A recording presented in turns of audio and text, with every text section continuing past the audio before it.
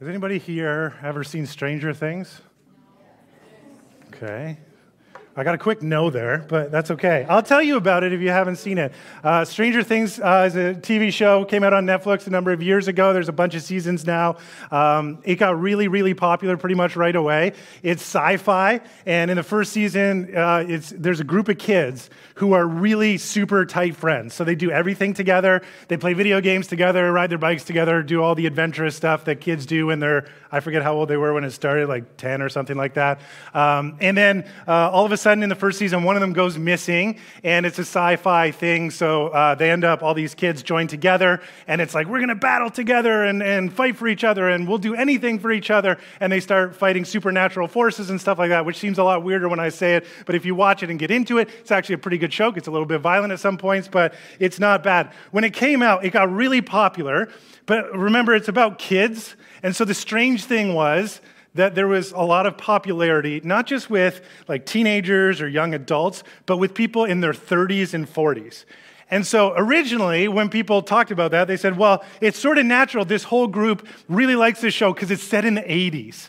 So everything about it, you know, the hairstyles and the clothes and the kind of bikes that and the games they play and the video games, the whole thing is in the 80s. So a lot of people are writing, well, it's natural. Like if you're in your 30s or 40s or some part of your childhood overlapped in the 80s or near the 80s, there's this nostalgia and it reminds you because, I played that game and we did that and all the rest of it. But at that time, I was reading an article and it said, what if all these people in their 30s and 40s, maybe a little bit older, a little bit younger, but what if some of the popularity with adults isn't so much about the nostalgia around the 80s as it is around the nostalgia of that kind of friendship? What if what people were really resonating with was not, oh, look at the furniture, we had that kind of couch, but man, do you remember a time where you had friends where you were so close, you did anything together and everything together, where you would do just about anything for each other and you knew your friends would as well? Think about your life, for example. Can you remember? I remember when I was a kid in grade school, elementary school, and it was just sort of assumed, I had a couple of really good friends, and it was assumed every day after school or after dinner, we're riding bikes together. You don't have to ask. You don't have to, wait, what are you doing? What's your schedule? It's just, I'll see you at the corner store on the bikes. We'll get to Freezies and we're going around the neighborhood. This is what we do. And we do it all the time. I remember the same thing in the summer. Do you remember having summers where it's like you had that one friend or a few friends where it was you just every morning, like as soon as our parents said, it's late enough in the morning, you can actually go to somebody's house and not drive their parents nuts. It's like you're over there and you're building, like for me, it was building ramps to go off on our bikes and stuff. We love doing that. And you just have this deep bond. And I wonder how many of us are still longing for that. Okay, so let's go a little bit further into your history. So in grade school, maybe some of you resonate with that. And then you get to high school. And in high school, for some of us, it gets tough, right? Because now we're trying to be cool and we're a little bit more aware of ourselves and awkward, but we start joining groups. And so maybe you were part of the jocks or the drama crowd or the music crowd or the crowd that didn't want to be part of any of the other crowds. You didn't really fit it, so we're going to go over and do our things. But this became really important to you to be part of some kind of group where you knew each other and where you became known. And then some of us, you moved on to a next phase of life. You were a young adult. Maybe you went to college or university. Some of you here, you get this now because it's your housemates. You live with these people and they become some of the closest people. And some of you, man, I'll get to this in a second, but some of us, we would just love to tell you, you should lean into those relationships. It's like we live together. So we're going through the stress of school and all the things that come with that. But at the end of the day, we're all in the same house. And so we can come back and we can just unload and make sure that we're there to encourage each other and love each other and all that kind of stuff. Some people in that phase, church is a big thing for you. Your youth group or a young adults group, and you look back and go, this is where we built some of our greatest friendships, and we jived with each other so much. We shared with each other. We went deeper, all the rest of it. But then there's something that happens in life where it just gets harder. So maybe you leave university or college, or you've learned a trade, but now it's time to start a career job. You all kind of go your separate ways from some of your friends who are either in high school or whatever you did post-high school. You move for a job, you get a little bit spread out, you start working, you get busy, your calendar starts to get more and more filled up on a regular basis. You have responsibilities, you can't stay up all night talking or riding your bikes around the neighborhood or around the corner store and all that kind of stuff. Maybe you get married, or have children, and then all of a sudden you just go, I'm so much more limited in the free time that I have and the stuff that I have.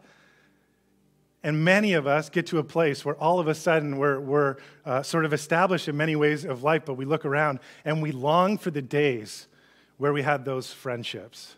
We were always together, where we could lean on each other, where we could share with each other, where it was just, man, where we got the time together and all the rest of it.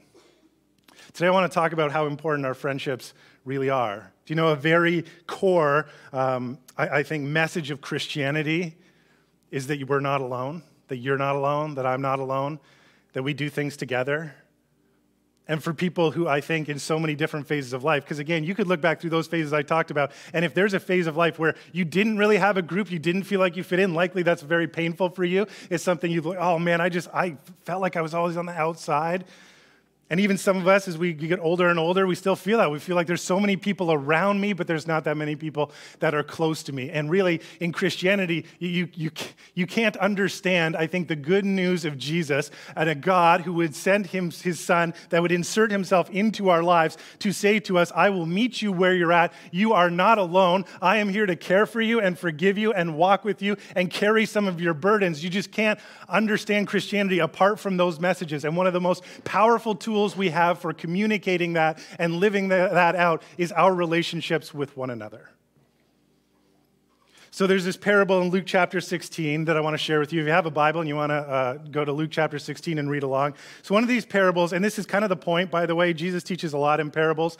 And one of the reasons he does that, he doesn't just say, here's a straightforward message. It's really easy to understand. He tells us stories that we're supposed to think about, stories that aren't always that obvious, but you're supposed to sit and go, what did he mean by that? And what is this message? And this parable in Luke chapter 16 is one of those. If you've ever read it, you might have kind of gone through and go, I don't know what I'm supposed to take from that or how I'm supposed to live that out, because it actually seems like there's a lot of bad messages in it. So we'll deal with that. But this is Luke chapter 16. In verse 1, it says, Jesus told this story to his disciples. There was a certain rich man who had a manager handling his affairs. One day a report came that the manager was wasting his employer's money. So the employer called him in and said, what's this I hear about you? Get your report in order because you are going to be fired. So Jesus had been talking to a group of people. He'd been talking to a bunch of religious leaders, scribes and Pharisees, it says. And now he actually calls in his disciples. So these are the guys that would have been walking very closely to him, his closest friends. And so he's now going from kind of a bigger circle to a smaller circle and saying, I want to teach you this story. So there's a rich man who has hired a manager, and the manager has authority to deal with his money, with his stuff. Manager finds out, we're not exactly sure what the problem is. It's possible that the manager is lazy, but most likely he's skimming off the top. But the owner of all this stuff finds out about it some way, and he calls him in and says, all right, this is it. You're going to be fired. Sets the stage. So probably a dishonest guy. He's been stealing. He's been taking money off at the top. And now all of a sudden he realizes, I'm about to lose my job. Here's what he does, verse 3. The manager thought to himself, now what? My boss has fired me. I don't have the strength to dig ditches, and I'm too proud to beg.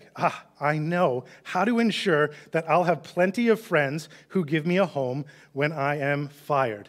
In Greek that this is originally written in, there's a play on words here between a couple of the phrases. One of them, they sound very similar. One of them is getting fired, and one of them is being welcomed into homes. And so you see right here, set up in the story, there's going to be this contrast. On the one hand, I'm about to get fired. I need to be welcomed in home. I'm losing that which is providing for me. I'm going to lose my job and the money that comes with it. I need to provide something for. This is what the guy is saying in his head.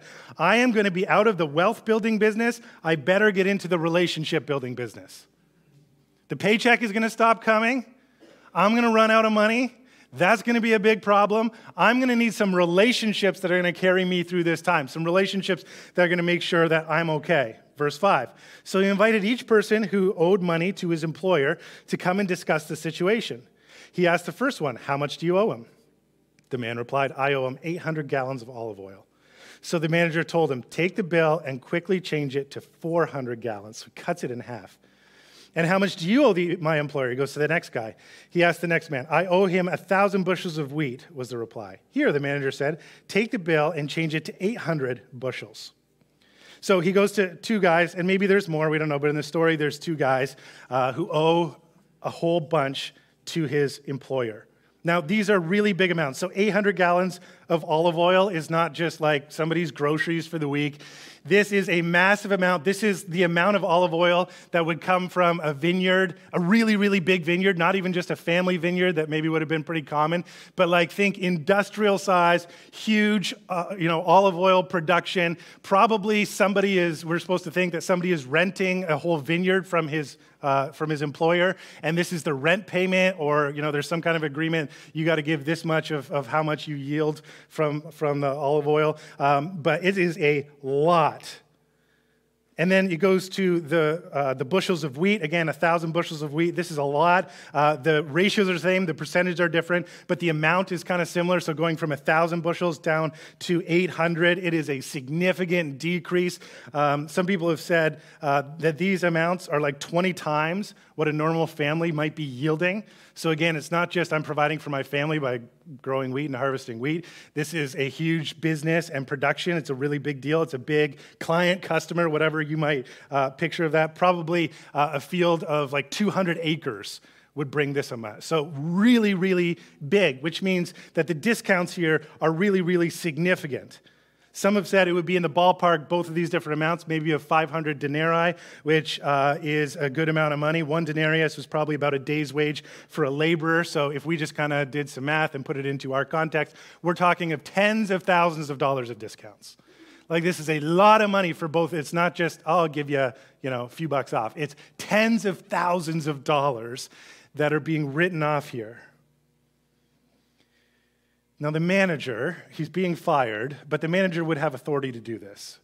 So this is almost like the salesperson who goes out and makes deals with people. You go buy a car, and the sales guy who pretends he's really good friends with you and all that kind of stuff. And, oh, you trust me? We're building this trust, and I'm going to get you a great deal. Has this ever happened to you? And then he goes, you kind of go back and forth, and then you agree on a price, and he goes, oh, man, that stuff, I'm going to go try and convince my manager. And you're supposed to be like, oh, what a great guy. He's got my best interest at heart. He's getting me a great deal. He's not. He's making a lot of money off of you. But he's going to go back and pretend behind the little thing. Oh, whoa, no, I know it's too much, but can we do that? And he comes back out and says, oh, yeah, the manager signed off on it. You get a great deal on this car. And then you don't have to feel bad for spending $1 zillion on a car. That's kind of like what this is. He's working on behalf of his manager, and these people are going to think, wow, this guy he's going to bat for me. Huge savoring. He's so generous. And he's going to the employer and making sure that everything works out for me. This is awesome. Now, the manager, here's what he's thinking. The manager is counting on the ethic of reciprocity, which in that culture would have been a big thing, especially in a culture of honor and shame. You would have seen this guy and said, man, this guy has done something fantastic for me. He's an awesome person. He's generous. He's kind. He cares for me. He cares for my family. He cares for my business. And what the manager is doing is setting the stage to say, then when I need something, there's going to be all these people who go, well, you've been there for me. Look at all the stuff you've done for me. Of course I'm going to help you out if you're in need. It's this reciprocity.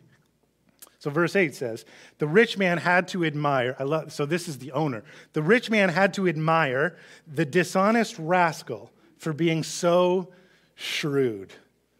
And it's true, now Jesus is saying, and it is true that the children of this world are more shrewd in dealing with the world around them than are the children of light. So now Jesus makes a comment. So here's the master, and he goes, we don't know if he's happy about it or not. Like he's being swindled out of some money, right? But he goes, I got to tip my hat. That was smart. And Jesus says, the children of this world versus the children of light. Children of light, that would be, people that are seeing things through the kingdom of God that Jesus is announcing. And Jesus is going, there's actually some planning here where there are people who maybe have not embraced the message of Jesus at all, but they're so wise. They're so smart, they have a plan. And I think he's pulling his disciples in and saying, guys, you got to have a plan too. We got to be shrewd too. We got to think through some things that are really important, and he puts it in the context of this story and these relationships. So think about why the manager is so shrewd. What has he done that's really, really smart, that's wise, that's set himself up? So by giving generously to these people, here's what he's done. Number one, this is obvious, but he's benefited them. So flat out, they're going to go, well, this guy's great. Like, he just saved me tens of thousands of dollars. Of course I love this guy. So that's kind of the obvious one. Number two, this is where it gets smart. He has made his employer look really good, really generous. So if he had just gone, oh man, I'm getting fired. I'm going to go to all the people that owe my employer money. I'm going to collect it, and I'm going to run away with it. Well, then what happens? The employer goes after him, it tracks him down, takes the money back, and who looks good and who looks bad? Well, here's the employer. He's a good guy. He's a good businessman. And the manager, well, what an awful guy. And he just stole all the money and tried to run off. And that's kind of the end of it, right? That's how you'd expect that story. But what he does is he goes to all the people who owe money, and he makes his master look really good. So especially in a culture like this, the employer's not going to go to these people and say, oh, actually, he said the wrong amount. I'm going to need the full amount. No, he's going to look silly doing that. He's already in the agreement. He's not going to go back on that. And everybody's going to go, wow, you're generous. And the manager is going to walk away with his money. He goes, you're not going to come after me. You're not going to make a big deal because I made you look really good, look really generous. And so everybody's going to be happy with you, and everybody's going to be happy with me, which leads to number three. He's benefited himself. He's procured friends that will want him, show him generosity. He goes, I found a way to steal all this stuff, and everybody's happy, and nobody is coming after me. How shrewd is that? It's a really good plan. Now, you do have to stop and go, what is Jesus telling us to do here? I think he might be telling me to steal from work. You know what it sounds like? That's what it sounds like. He's maybe telling me to lie. Maybe he's telling me to come up with these plans that are devious and are deceptive. And that's why this is one of those stories where sometimes you read it and you go, I have no idea what this means, and you kind of skip over it. Keep going, verse 9. Here's the lesson, Jesus says. Use your worldly resources to benefit others and make friends. Then, when your possessions are gone, they will welcome you to an eternal home. If you're faithful in little things, you'll be faithful in large ones. But if you're dishonest in little things, you won't be honest with greater responsibilities. And if you are untrustworthy about worldly wealth, who will trust you with true riches of heaven? And if you are not faithful with other people's things, why should you be trusted with the things of your own? No one can serve two masters, for you will hate one and love the other. You will be devoted to one and despise the other. You cannot serve God and be enslaved to money. He talks about worldly resources, which sometimes is just translated money. Sometimes it's translated treasure or riches. It can be translated that which you really depend on. Whatever it is in life that you really depend on. So Jesus is now getting to the deeper level of what our resources are all about. He's making them think, what's really important to you? Remember, he tells a story where the guy realizes that his earthly treasure, his money, is going to run out. And what does Jesus say when he says, here's the lesson? What does he commend the manager for? He doesn't say, I commend him for being dishonest. In fact, Jesus has this little section where he goes, well, if you're dishonest with little things, you won't be honest with greater things. So he's not trying to tell us, be dishonest like the dishonest manager is in here. That's not the quality. Keep thinking. But it's about this shrewdness. He's wise. He understands the importance of relationships. He understands that at some point in his life, that all his stuff, all his worldly treasures is not going to be what he needs. It's all going to run out, and he's going to need a deeper and more profound foundation to live his life off of. He's going to need help when everything runs out, when life goes bad for him. And in his shrewdness, he says, what I need to think through is not just my bank account, but who's going to be there for me. That's what Jesus is saying is so smart here. It is so wise, is so shrewd. What if you said, all these resources I have, one day I realize won't be enough, and so I am going to invest them to make sure that I have resources that will help me into eternity, that I will have relationships that help me into eternity. Now that's profound, isn't it? I think some of us, in our spiritual lives, we think there's some things that are just so important. There are things that we absolutely have to do. And then there are things that are like, well, I should get to that. Well, yeah, that's good, but my schedule's busy and all that kind of stuff. And I wonder sometimes if we prop up some of these things. Man, I got to get to church, and there's these disciplines I have to do. That's really good. And there's a service I have to do. And then we just kind of get to the part about our friendships, our relationships in life, and we've expected them to naturally form. But actually, we find ourselves in a place in life where we're longing for the stranger things type of relationships. And we're looking around and saying, there's a lot of people around me, but I feel alone.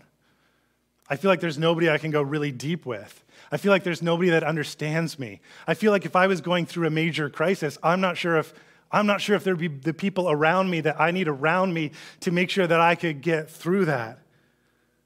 And Jesus is saying, man, there's people of this world and they're just so shrewd. Why aren't we so shrewd with things that really matter? So you've got a plan for your career, probably. You got a plan for retirement. You got a plan for RSPs. You got a plan for your money. You've got an investment portfolio. You got plans for where you're going to live. You got plans for your vehicles. You got plans for education. You got plans for all these aspects of your life. Do you have a plan for your relationships? And you go, oh, that sounds cold. Doesn't that sound cold? What, I'm supposed to invest in my relationships like I invest in the stock market or something like that. And that's not the point, but I think Jesus is trying to bring it out sharply and say, man, you are so on top of some of these plans in your life. Why are you not so on top of the relationships that you have? Why are you not being intentional? Why have you not thought through how to build those strong relationships? Because that is one day, if you haven't got there already, and some of us have, when things are starting to fall apart, that is what you're going to need. And some of this other stuff is going to fail you. Do you have a plan for it? I think what Jesus is saying is, if you want a rich life, you need to invest in relationships. Again, I apologize, that's kind of cold financial, economic language. But if you want a really rich life, we need to think about how we're taking initiative to invest in relationships and asking, who's around me? Who am I going deeper with? Who am I there for? Who's there for me? Who in our families can come together and make sure that we are in healthy relationships. We have all kinds of plans, all kinds of insurances, all kinds of visions of our lives. Are we being wise? Are we being shrewd, intelligent about planning about the kind of relationships that we have? Here's what I want to encourage you to do. Just ask yourself this question. I would, if you're a follower of Jesus, I would encourage you to pray about this. If you're married, to talk about this with your spouse. But just ask yourself this question. Who are you going to show up for this year? This is something my wife and I have started to do. Just, different times a year, we just stop and we go, who in our lives during this season do we need to be there for? Maybe it's because they're going through something. Maybe it's something really good. Maybe it's something challenging. Maybe it's just a phase of life. Maybe it's something that as we pray, people get put on our hearts and we go, man, this is a relationship I think we need to lean into. But who is it that you're going to show up for? Because here's what so I say this and I say, you should invest in friendship. And maybe you think of it like money. It's like, I need as many friends as I can possibly get. I'm going to put them all in the bank, and they're going to grow compounding interest. Here's what the studies show, and this, I think, is in a bunch of ways. If you're talking about deep friendship, like these are the people that I journey through life with, that I go deep with, that I could share just about anything about me, that if I'm struggling, if I'm hurting, if I don't know where to turn, if I need guidance, if I'm going through terrible things, or if they are, we're there for each other. The people that you keep track with on a really consistent basis. Studies have shown you're going to max out, just because we all have time constraints and energy constraints and all the rest of it, you're going to max out at 3, maybe up to 5 people. So you go away from this, you go, I got to be friends with everybody, and everybody who's here today is going to be best friends. That's not going to happen. But is there 2 or 3 people that you really need to invest in this year? A couple of couples that you and your spouse are going to go, man, this is the person, these are the people that we need to show up for. That when their kids have a big moment, we're going to show up for them. That when they go through a rough patch, we're going to show up for them. That when they're tired and down, we're just going to show up. We're going to take their kids. We're going to bring them a meal. We're going to do something. But these are the people we're going to check in with on a regular basis. You're probably going to max out on 3 or 5. So do you know who those people are in this season of your life? Then they say there's another circle of people that's probably around 10 to 12. And these people, reasonably you're going to get deep, maybe not quite as deep, but you're going to walk through life together. And that's an interesting number, isn't it? A lot of sports teams are around 10 to 12 people. Or if it's a really big team, there's units of around 10 or 12 within a team, like a football team. You got 11 on one side and on the other side. Jesus kind of used these numbers. He had 3 disciples that were really close to him. He had 12 total disciples that were pretty close to him. They walked and they did everything together. They learned from him. And then he had another level of disciples, dozens, and then he had crowds out there. But I think even Jesus realized there's just this escalation. I've got my people that will know everything, maybe 3 people. I've got a group that we're really tight and we're there for each other and we're going through life together. And then I've got people where, I love them and I'm there, but, we can't be everything to everybody, and that's okay. So here's my encouragement to you. Think a little bit about who you need to show up for this year or this season of life. These are the people I'm going to make sure that I'm there for, and hopefully that are going to be there for me. There's this reciprocity that happens. Think a little bit about what it would look like to be intentional, to invest in those relationships, to be shrewd. Now, this is really important, but it's not in the Bible. This is just me. So if you don't like it, it's not Jesus, this is me. But some of you, you're going to take this message to heart, and you're going to walk out of here, and you're going to go, okay, I got to invest in some relationships, and I need some friends around me that I'm going really deep, and I haven't done that before, and we're going to make sure that we kind of up the ante in our, how close we are and all this kind of stuff. So this is really, really important. Not in the Bible, just me. Don't be weird. Don't be weird. It should be in the Bible, shouldn't it? This is what I mean by that. Listen.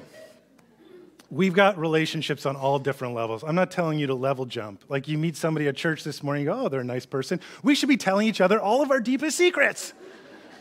That's not how this works. We're talking about investing in relationships, investing in people. And so it's step by step.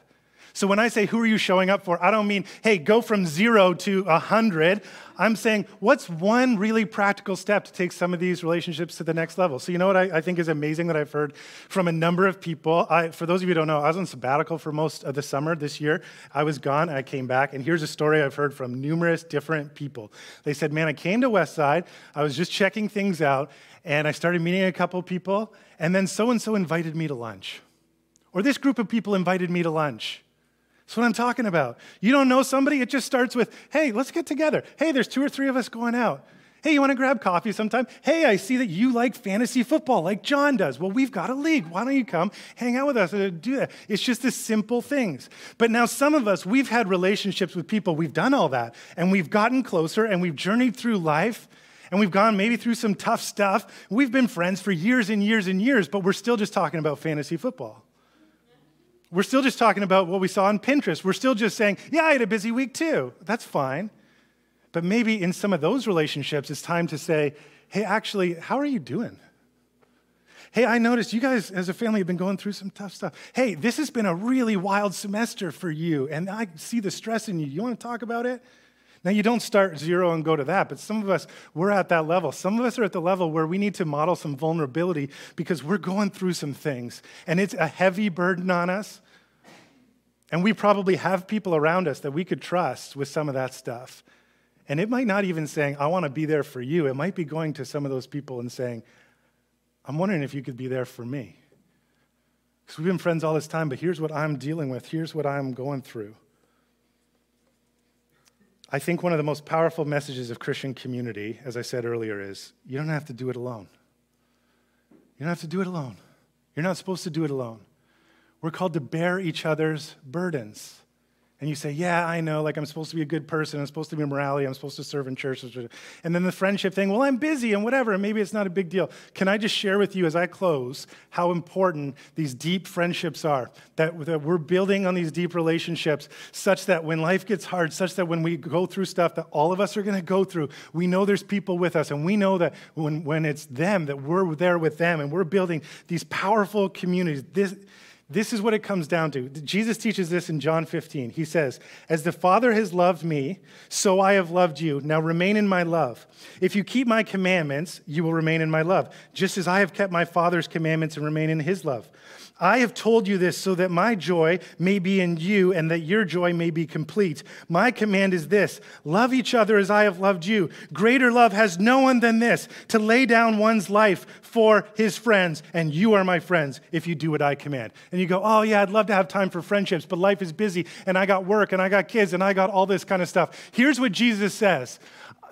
My Father, God, has loved me in such a profound way, so deep and so intimate. That is the way that I have loved you, to show you what it looks like, that God loves you that much, that he has made you his friend, that you don't have to do life on your own, that he's come and met you right where you are, that he wants to carry your burdens, he wants to forgive you and restore you and walk with you. That's why I am loving you this way, and now I am saying to you, you love each other that way, because there's no greater love than someone who would lay down their life for their friends. Which means When you and I love one another in that sacrificial way, when we show up for each other in the most profound ways, when we build those deep friendships such that that kind of intimacy can happen, we are showing each other. It's one of the greatest tools we have to show each other how God loves us, that God would send his son, meet us where we are, forgive us, restore us, and carry our burdens. Now he says, my Father has loved me that way. I love you that way. You love each other that way. And so when we build those kind of relationships, it becomes an act of worship. It becomes a way that we point to the God of love who has done so much for us. So perhaps today, if nothing else, that idea of friendship and relationships maybe for us is just elevated a little bit as we think about who it is that God has put in our way that we could build that kind of relationship with. And in just a second, I'm going to ask John to come back up, and he's going to talk a little bit about how hopefully we can facilitate some of that growth in relationships here at Westside over the next little while. So I'm just going to pray, and then I'll ask John to come up. Our Heavenly Father, thank you for loving us so much that you would come and step right into our lives. Thank you that you are not far off. Thank you that we don't have to do life our own. Thank you that we don't have to carry our burdens on our own. Thank you that you have shown us how much you love us. And one of the most profound ways that happens is when we love one another. So God, may Westside Church be the kind of church where people show up for each other and care for each other in ways that we already know are happening, where people know that they're not alone because you are with them, and they see that because others are with them. And we pray all these things in Jesus' name. Amen. Very often, if you've grown up in church like I have, you think about Sunday mornings. Well, church is well beyond Sunday mornings. And just like Dave said, we want to help facilitate as best we can, you to build relationships that are lasting and meaningful. So we call that Westside Groups. And so Westside Groups provide safe environments for people to build community and connection with each other. And our hope is that the entire Westside family will develop meaningful relationships. And we do that together as we live lives to follow Jesus. So what does practically that mean? We're starting fresh. Coming out of COVID, it's time to sort of freshen things up a little bit. And so why we're saying that is because not only are we coming out of COVID and we're starting to meet together, but we recognize in our community is that there's quite a few people that have come from, we're a mixture of people that have come from even different churches and different backgrounds as well. And then to add on to that, this sprinkle of beautiful flavor is that we're so close to McMaster, we have all of these students. And so this is a beautiful opportunity for us to do something. So practically, this is what we've decided. We're going to take from about this October to about December to really assess this idea of what Westside Groups are. And so we are going to we're going to begin groups just after Thanksgiving, and we're going to go right up to about Christmas time. And not to say that they're not going to move forward, but we're just going to assess to see whether we're doing it well or not. And I think that as a church, that's a very healthy thing to do. So, life groups, what are they? This is our core component part of our Westside Church. We want to provide smaller, intimate gatherings for belonging and for support and also for growth. At Westside, we call these life groups. Maybe you've been in a church that calls them home church or small groups, and these are typically 10 to 15 people that are meeting in homes in fairly local in proximity to where you live. So what are we looking for at the moment? We're looking for host locations. Probably not dorm rooms, that's not going to work, but homes, maybe you could open up your home. And what we're actually looking at is locations in Hamilton, Hamilton Mountain, Dundas, Ancaster, Aldershot / Burlington, or anything else. And we want you to pray about this, but we want you also to say, yeah, I wouldn't mind from October to December, maybe to open my home, or maybe we can share that within a few people in these areas. Talk to me, because we want to make sure people are signing up even a week from now, and we want to make sure we're launching well. So we're looking for those. Secondarily, we're starting Alpha. Maybe some of you are familiar with Alpha, maybe some of you are not, but Alpha course is a proven course that's offered globally. It's a space for questions and conversations about faith, and for people to learn about Jesus.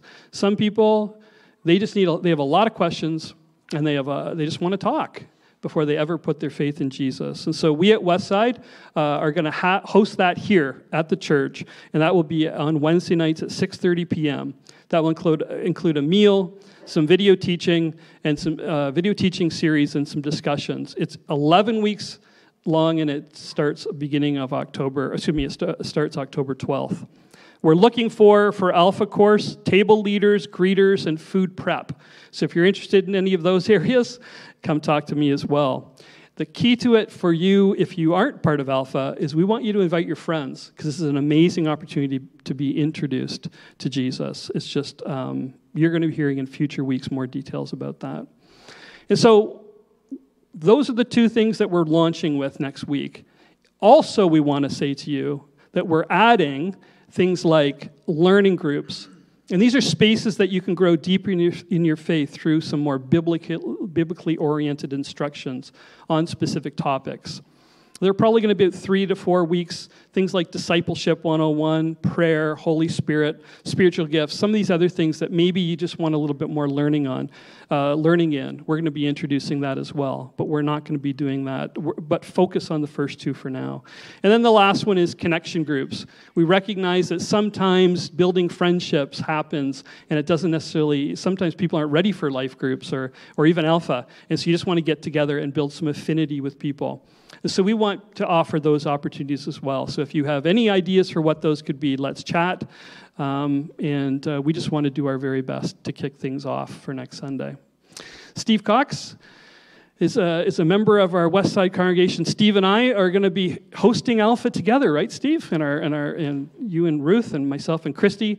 And so I'm going to ask Steve just to close us in prayer today. Yeah, maybe you want to say a couple things about Alpha before you start that. Sure. Okay. Thanks, John.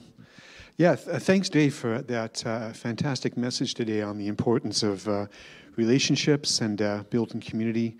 The Word of God says that when we're born by the Spirit into a relationship with God, at the same time we're born into God's family. So we're wired for relationships. And looking back on my own life and my own spiritual growth, probably like many of you, being a part of a small group in fellowship and in serving has been one of the most important factors in my own growth and fulfillment as a Christian. So I encourage you to, if you're not part of a small group or a life group, to look into that. It's really important. And also a plug for Alpha. I've done and been involved in Alpha groups for many years, and I think it's a fantastic opportunity for those who are exploring the Christian faith.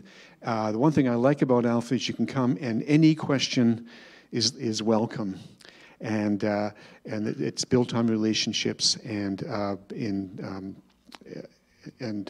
discussion and such, and it's also good for those of us who maybe have been Christians for a while, or maybe have been away from church for a while, and we just want to revisit the foundations of our faith. Alpha is great for that too. So I think both groups can be involved in that. So if you want to join me, and we'll just pray into to all this that's been shared this morning. Not by might, nor by power, but by my Spirit, says the Lord. And Lord, we just lift up to you the message this morning and the encouragement, the instruction about relationships and growing and in small groups. And we offer back to you the plans for the fall. And we ask you to breathe into them the power and life of your Holy Spirit, because we can't do it on our own. And Lord, I also pray that you would guide and speak to each person here this morning. Lord, show them and give them a peace about what you would like them to be involved in, what you want them to invest in this season. Come, Holy Spirit, we pray for you to be at work among us as we seek your face and seek your guidance in the next few weeks. And Lord, I pray for the leadership of Westside, for Dave and Bryna, and for John, Christy, and for Zach. Lord, just bless them and anoint them by your Spirit as they lead us during this time. We pray this in Jesus' name. Amen.